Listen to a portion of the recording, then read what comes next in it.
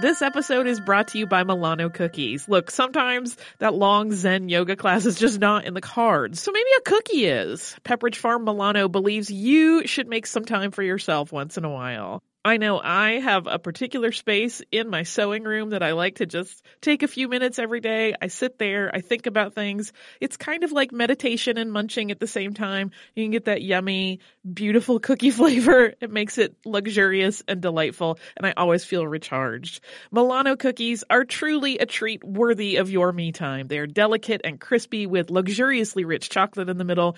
You really want to keep these just for you. So remember to save something for yourself with Pepperidge Farm Milano. Hi guys, my name is Sammy J. I have been working as a correspondent and interviewer since I was 13. And now at 17, I am so honored to be the youngest person to have her own podcast on iHeartRadio. It's called Let's Be Real with Sammy J. We'll have in-depth and unfiltered conversations with celebrities, activists, athletes, and influencers. We'll cover topics we're curious about, topics my guests are passionate about, and topics many of us are just too afraid to talk about. I get past the fluff to what's real. We go there, and it's fun, pretty crazy, and very revealing. Listen to Let's Be Real with Sammy J on the iHeartRadio app, Apple Podcasts, or wherever you get your podcasts.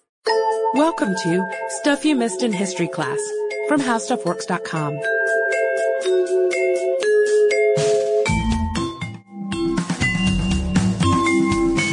Hello and welcome to the podcast. I'm Sarah Dowdy. And I'm Deblina Chakraborty. And not too long ago, we talked about this really amazing 1,000-mile escape to freedom by Ellen and William Craft. And it took place in 1848. It involved cool disguises and really close calls and surprisingly luxurious accommodations. But one important thing to note about it is that it took place at the tail end of slavery in North America.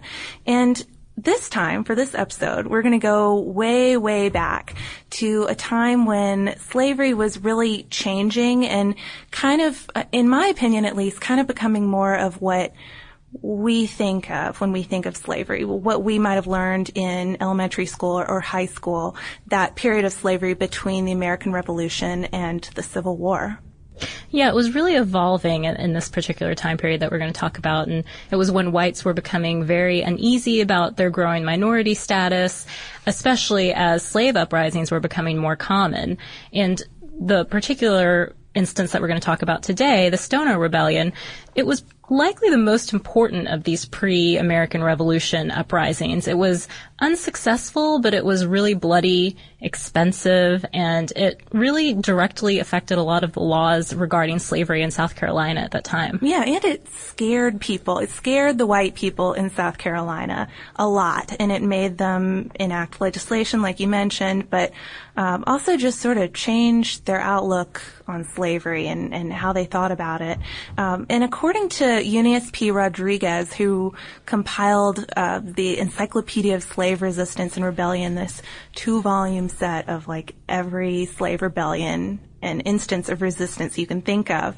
He wrote, quote, "The Stono Rebellion had important consequences on the development of slavery in what would become the United States. And briefly, in September 1739, the future of slavery hung in the balance." So I think that gives you a pretty good sense of how significant this event, this rebellion was. And it took place in 1739, the morning of September 9th, which was a Sunday. Yeah, so just to set it up a little bit for you here, the initial rebellion, it involved 20 African slaves, and they were led by a fairly recent arrival to the colonies named Jemmy, who started the whole thing off by breaking into a store on Stono River Bridge, which was about 20 miles southwest of Charleston.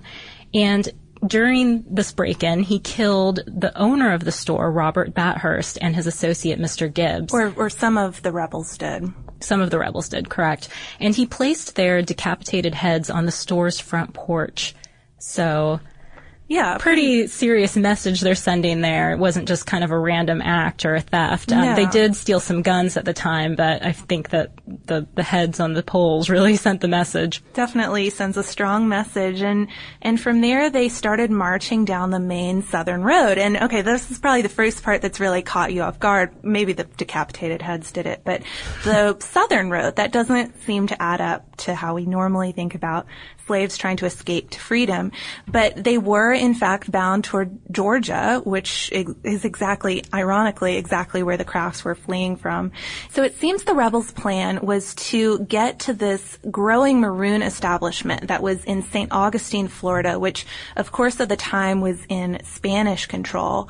And they were going to get there by way of the Georgia coastline.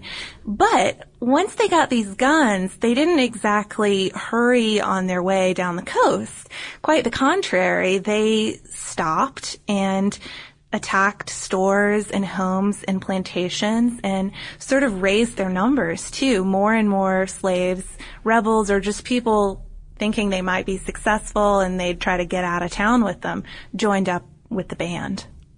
Yeah, they pretty much wreaked havoc along this journey of theirs. They spared a few white people that they encountered, but a lot of times when they met someone on the road, they would just kind of take them out. So a lot of the people who were spared were people who were kind to slaves. So, for example, an owner of the inn who had known to be so was spared along the way. Others were not, though. Others were not. Mr. Godfrey and his son and daughter, they were killed, I think, in their homes, right? Yeah, and a lot of slaves were joining up, too. So it's not just that they're coming into houses and killing people, but the slaves are fleeing their plantations and homes and joining this band. But the occasional slave did stop and fight the band or try to protect his or her own master. There are a few instances of that we're going to talk about later. But one really close run-in, and I think one that really shook up the South Carolinians later, was that the lieutenant governor himself, Lawrence Bull, had a very close call with the band of rebels. He was nearly killed. Fortunately for him, I guess, he was on horseback, and so he managed to escape. But at that point, he went on to sound the alarm in nearby Granville County. But meanwhile, the group was moving south. They were slowly progressing on towards their goal. Right. So by the time they were at Jacksonboro Ferry on Edisto River, there were about 60 to 100 of them. But they didn't cross the river and just continue on. They stopped to dance and sing. That's probably the second part that's really made you take pause. And historians have wondered why they did this. Yeah, were they just too tired to continue or something? Yeah, and it's been suggested maybe they had imbibed quite a bit by this point and just wanted to stop and party. Or maybe there was another suggestion by the historian William Thornton that dancing was a crucial wartime exercise, and we're going to talk about that a little more later too. But it was just something you would do. It was non-negotiable. But stopping by the river to dance and sing ended up being the band of slaves' undoing, because the militia caught up with them during the delay and attacked them in the open field. The rebels were able to get off 2 volleys, but finally the militia returned fire, killed 14 of them, and after that, the main rebel group that was left just scattered, and probably about 40 of them, it's hard to say just because things were dealt with so haphazardly on the field, but probably about 40 were captured, questioned, and then immediately killed, and their decapitated heads were put on the mileposts going towards Charleston to send a message to other would-be rebels. So contemporary accounts of this event say that this was sort of the end of it, but that's not really the case. Some of the rebels did reform, and they continued traveling south, but they were intercepted on the 10th, which was the next day, by mounted troops. Others of them kept on going, and a second skirmish took place about a week later. Yeah. And that was 30 miles from the first battle at Jacksonboro Ferry. After that, a bunch of rebels dispersed again, and they were pretty much tracked down one by one. Yeah, but some managed to stay in the field for a really long time. I mean, as late as December, that's when one of the rebel leaders was apparently caught. Not Jemmy. People don't know what happened to him, interestingly enough. But all in all, if you get all the way to December, about 25 whites were killed, probably about 65 Africans and African Americans. As we mentioned, because things were so haphazard and the executions just sort of happened on the field, there aren't really good records about it. Plus, we should note that there's only one primary source for this story, and then a few secondary accounts that are contemporary to the story. So the information is pretty patchy on an event that is so important. So the question we really have to ask ourselves, though, is why did the slaves revolt? And some of those reasons are going to be pretty obvious here, as we will find out in a minute. But it was a question that was asked immediately after the revolt by the white people involved, too, the white people in South Carolina. And interestingly, they were not inclined to blame their own cruelties so much as they were inclined to blame Spanish propaganda. There was a great fear at this time because of Spanish-British tensions that Spanish agents were lurking around and convincing slaves that they could flee to Florida and be free in these maroon colonies. So this was a legitimate fear of plantation owners and slave owners at the time. Yeah, and historians still debate about this a lot, too, about the reasons behind this revolt. And a couple of things they debate about are whether the Stono rebels were actually more influenced by the terrible conditions they faced in South Carolina, or whether it had a lot more to do with the skills and the experiences that they had pre-enslavement when they were living in Africa. And we're going to talk about both, because I think we both kind of agree that there's really no reason why the two have to be mutually exclusive, I guess I should say. Yeah, I think so. I mean, I see no reason why somebody wouldn't be influenced by his current conditions as well as what he had known before he became a slave. Or you can have some mix. It's a rebellion. There are lots of different people involved. But before we get into all of that, and I guess to sort of help explain some of the reasons why you might be inclined to rebel, being a South Carolinian slave, I'm going to give you a little history of slavery in South Carolina. And to understand it, you have to understand that the early settlers in the Carolina colony were bent on making money. They wanted to make lots and lots of money, and a really good way to do that was to set up a plantation system. In this case, a plantation system based on rice cultivation. And because a lot of the colony's earliest settlers came by way of the West Indies, they had already seen what a slave-run plantation system looked like, which looked very different from some of the earlier American colonies. Right, and their first slaves were actually Native Americans who were purchased by Indian traders who would sell the losers of intertribal wars that were going on. But after the Yamasee War of 1715, many of these tribes left the Low Country, and that created a labor vacuum for the plantation owners. So there was a marked increase in the importation of slaves from Africa, specifically a lot of slaves from the West region of Africa where rice cultivation already thrived. Yeah, so they were familiar with that. They figured they had an existing specialty already. So it doesn't take long, just a few decades, and South Carolina becomes one of the wealthiest North American colonies. But there's a little issue here. And that's that rice cultivation requires a lot of workers. That's why they wanted to import slaves in the first place, for cheap labor. But it didn't take that long for blacks to outnumber whites, or to get pretty close to it. One example here, in 1740, there were 39,000 blacks in South Carolina, probably 50% of which had arrived from Africa in the past decade.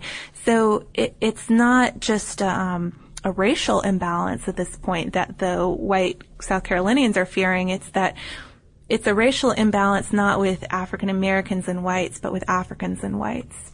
Right, and this set up sort of an interesting dichotomy, I guess, in their relationship. According to Perry L. Kiles, who wrote an article for the Journal of African American History about the issue, all white people had to kind of buy into this collective identity, so to speak, which subjugated slaves, and it created a particularly harsh slave system, which had already been made worse by climate and disease in the area. And rice cultivation. It's a pretty terrible thing to be doing.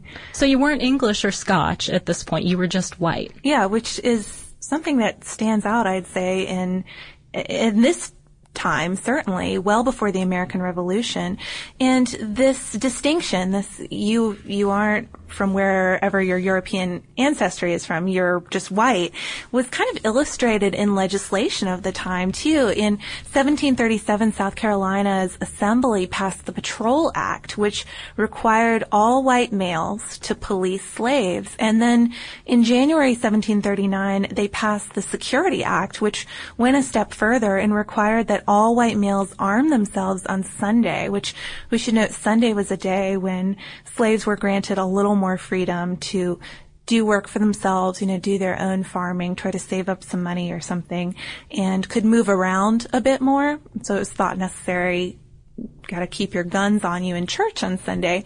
The big fear, though, was not just the slaves and not just this racial imbalance, but that the Spanish were lurking around and might lure slaves away and promise them freedom. And it was potentially a legitimate concern because in 1738, 23 slaves had escaped and made it all the way to St. Augustine's. But the fears of Spanish influence were only part of it. There's also the customs and the experiences that some of the Stono rebels brought from Africa, which would have allowed the Spanish to be so influential in the first place. And there are some reasons for that. So I don't know, Sarah, I think maybe can you set this part up a little bit? Yeah, I read an article by John K. Thornton in American Historical Review, and it's interesting because it's actually referenced in a lot of other places, but he has an argument that the Stono rebels, at least some of them, maybe some of the leaders especially, were definitely influenced by experiences and customs from Africa. And one of his points is that many of the rebels were probably recent arrivals, and they weren't recent arrivals from Angola, which is what the surviving primary source tells us, but instead from Congo. It gets a little confusing because I think the area where they're from is Angola today, but that's beside the point. Another issue that he mentions is because the former Kingdom of Congo had voluntarily converted to Christianity back in 1491, so a really long time before this, most of its people were Roman Catholic, so there might have been some issues there, Christians sort of resenting the fact that they're enslaved by other Christians, and maybe a little affinity with the Roman Catholic Spanish, too. And a third point is that there was potentially some language in common because a lot of people from Congo, or at least some people from Congo, would have understood Portuguese because Portuguese was, in fact, the language that dominated trade there and was taught in schools for the upper classes. If some of these slaves did have familiarity with Portuguese, they might have been able to understand some of the Spanish they heard and some of the stories they heard about freedom in Florida.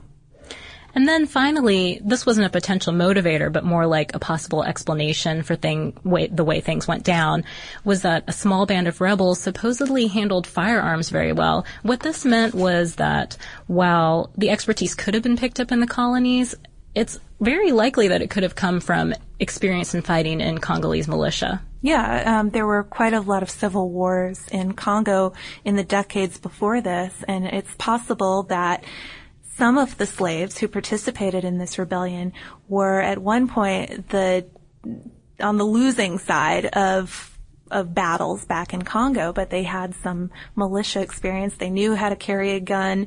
They used flags and drums, and this also helps explain the rebels using banners and drums and dancing. And so dancing, yeah. These, it's circumstantial, but I think it's an interesting thing to look at, especially when there is so little written record here to consider these things. But whatever the reasons for rebelling, once the slaves did rebel, they were marked. I mean, they were done for because to the white South Carolinians, the success of the slaves could have meant like further revolts. It could have meant this spreading throughout the colonies and upending the entire slave system. I mean, that might be going a little far, but they had to shut this down. They knew it was a huge, huge threat to the way of life that was making them so wealthy. So they didn't just hunt the rebels down all the way through the month of December, but they passed laws that further subjugated blacks in South Carolina. So even though they didn't have a lot of rights to start out with, and you would think it would be impossible to kind of further reduce those, they did just that. And it was partly the aftermath that made Rodriguez call the Stono Rebellion the single most important African slave revolt in the history of what would become the United States. And I should just note, this guy has written or edited a lot of books on slavery, including this whole encyclopedia. So I feel like that's a pretty strong statement. Yeah, it's saying something if he says that it was a major revolt. A few examples of things that they did. In November 1739, the General Assembly decided to strengthen the Patrol Act of 1737, which meant that militia would now be in charge of the patrols instead of just the slave owners. Every white man. Mm-hmm. And then in May of 1740, the Assembly passed the Negro Act.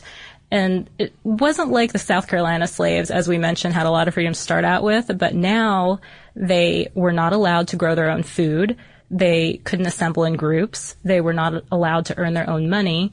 They were not allowed to learn to read, and just really reinforce the existing slave code. So policies that had been in place before, restrictions that they'd had, they really enforce them now. I think in the beginning we talked about how it was evolving a little bit, and before there were some restrictions in place that they just were a little bit slack about, I guess. They were there, but not everyone observed them. You could enforce, a master could enforce the restrictions as he saw fit. I guess that's the point to make. The previous slave code had been built up piecemeal over decades and decades. At this point, suddenly there are universal laws about how you're supposed to treat your slaves. But it wasn't just changes to the slave code, though. The Assembly also decided that the slave population needed to be less African and more African American, because it seemed like the recent imports were more prone to rebellion, at least from their personal experience. So in April 1740, they passed a duty bill which levied a tax of 100 pounds per head on slaves entering after July 1741. But a really interesting thing about this bill, it wasn't just set up to discourage importing slaves from Africa. The plan was to use all of the money for the tax to fund this account that would ultimately draw poor white Protestants to South Carolina. So you would really change your ratio. You're importing fewer slaves and then bringing more white people to South Carolina. I think it's very bizarre, but not all the changes were based in legislation either. Some of them were just the way people thought about handling their slaves and dealing with these huge communities that lived right outside their door. Yeah, they made these attempts to kind of fracture the slave community. So they would reward informers, for example. You could tell on somebody, and that was seen as something good to do to your master. For example, 30 slaves were rewarded for their loyalty during the rebellion. One in particular, named July, he was actually freed. Yeah, most of them, though, didn't get rewards that were quite on that level. There's a document you can read about, I guess, the other 30, or at least a few of them, just getting suits of clothes and new shoes and stuff, and that was like the big reward for not participating or saving their masters' lives. Makes me wonder what July did to get freed. I guess July just got lucky, because it sounds like the other ones did pretty much the same thing. But it's interesting, though. You think all of these changes would have a long-term effect on how planters related to slavery. You know, like maybe they would swear off imported slaves for a long time if they really thought that this was a serious problem. But it doesn't take long at all for them to go back to importing slaves again. It increased after 1744, and by the American Revolution, the black population in South Carolina was almost double the white population, which I think is an astounding statistic and clearly shows that the white planters were definitely more interested in making money than these perceived security threats. Things were a little different, though. With the passing of the Negro Act, more slaves started to take up means of passive, less obvious resistance. So actions that, for a lot of us, I think, are more familiar. They characterize the next 100 years or so of slavery in America, and I think they're probably more like what we associate with slavery today. Like I mentioned when we were just starting out this episode, but the things you learn about in your high school history class, the slowdowns, poisoning, breaking equipment, that sort of thing, sort of more what we associate with slavery between the Revolution and the Civil War. But I think it's interesting that this rebellion might have played a little part in establishing that system that we're more familiar with. Yeah, it's a kind of a grim tale, but one that's necessary if you want to understand kind of the whole history of slavery. Definitely. And I think because it is so grim, it brings us to a slightly happier listener mail. So this message is from Tia in Halifax, Nova Scotia, and she wrote, I just finished listening to your podcast on the Crass Escape to Freedom, and I couldn't help but be awestruck. It made me want to learn a little bit more about the couple, and after some initial digging, I read that on their flight from Boston to England, they first came through Halifax, Nova Scotia, where I live. They traveled by land to Halifax and then by sea to England. As a proud Haligonian, perhaps? Not exactly sure how you folks pronounce that. I'm going to go with Haligonian, though.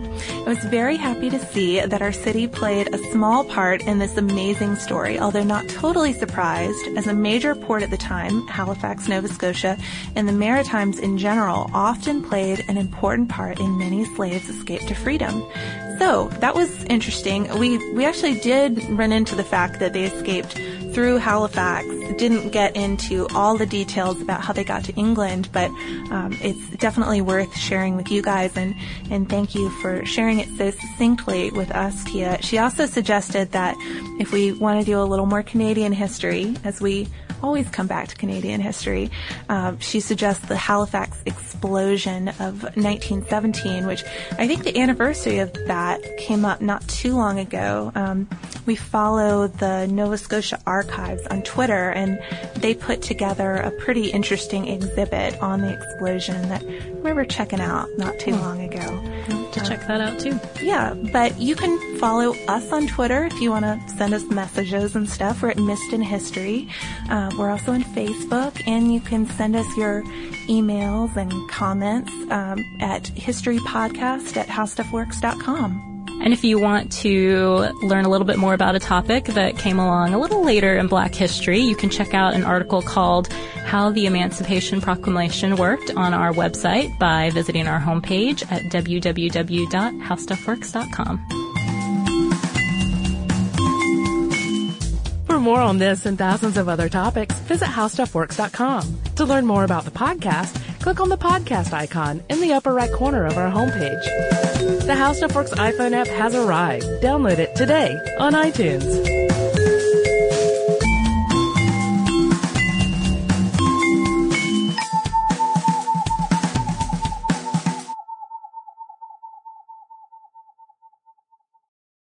We are going to Italy. After the success of last year's trip to Paris, we are planning another similar trip, still with defined destinations, this time to Rome and Florence.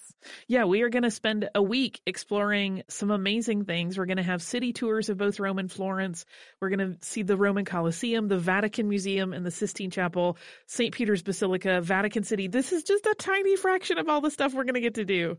Yeah, it's May 14th to 21st, 2020. And to get more information, go to defineddestinations.com and scroll down to the Rome and Florence trip with Stuff You Missed in History Class. How do you find a new way forward when suddenly you have to, ready or not? Maybe you're relocating, or having your first baby, or leaving a relationship, just starting, or just starting over. On the Road to Somewhere, we talk about all of it, getting really honest. And we definitely laugh our way through it. That's the beauty of this journey. I'm Lisa Oz. And I'm Jill Herzig. Join us as we navigate our own big life changes on our podcast, The Road to Somewhere. Listen to The Road to Somewhere on the iHeartRadio app, on Apple Podcasts, or wherever you get your podcasts.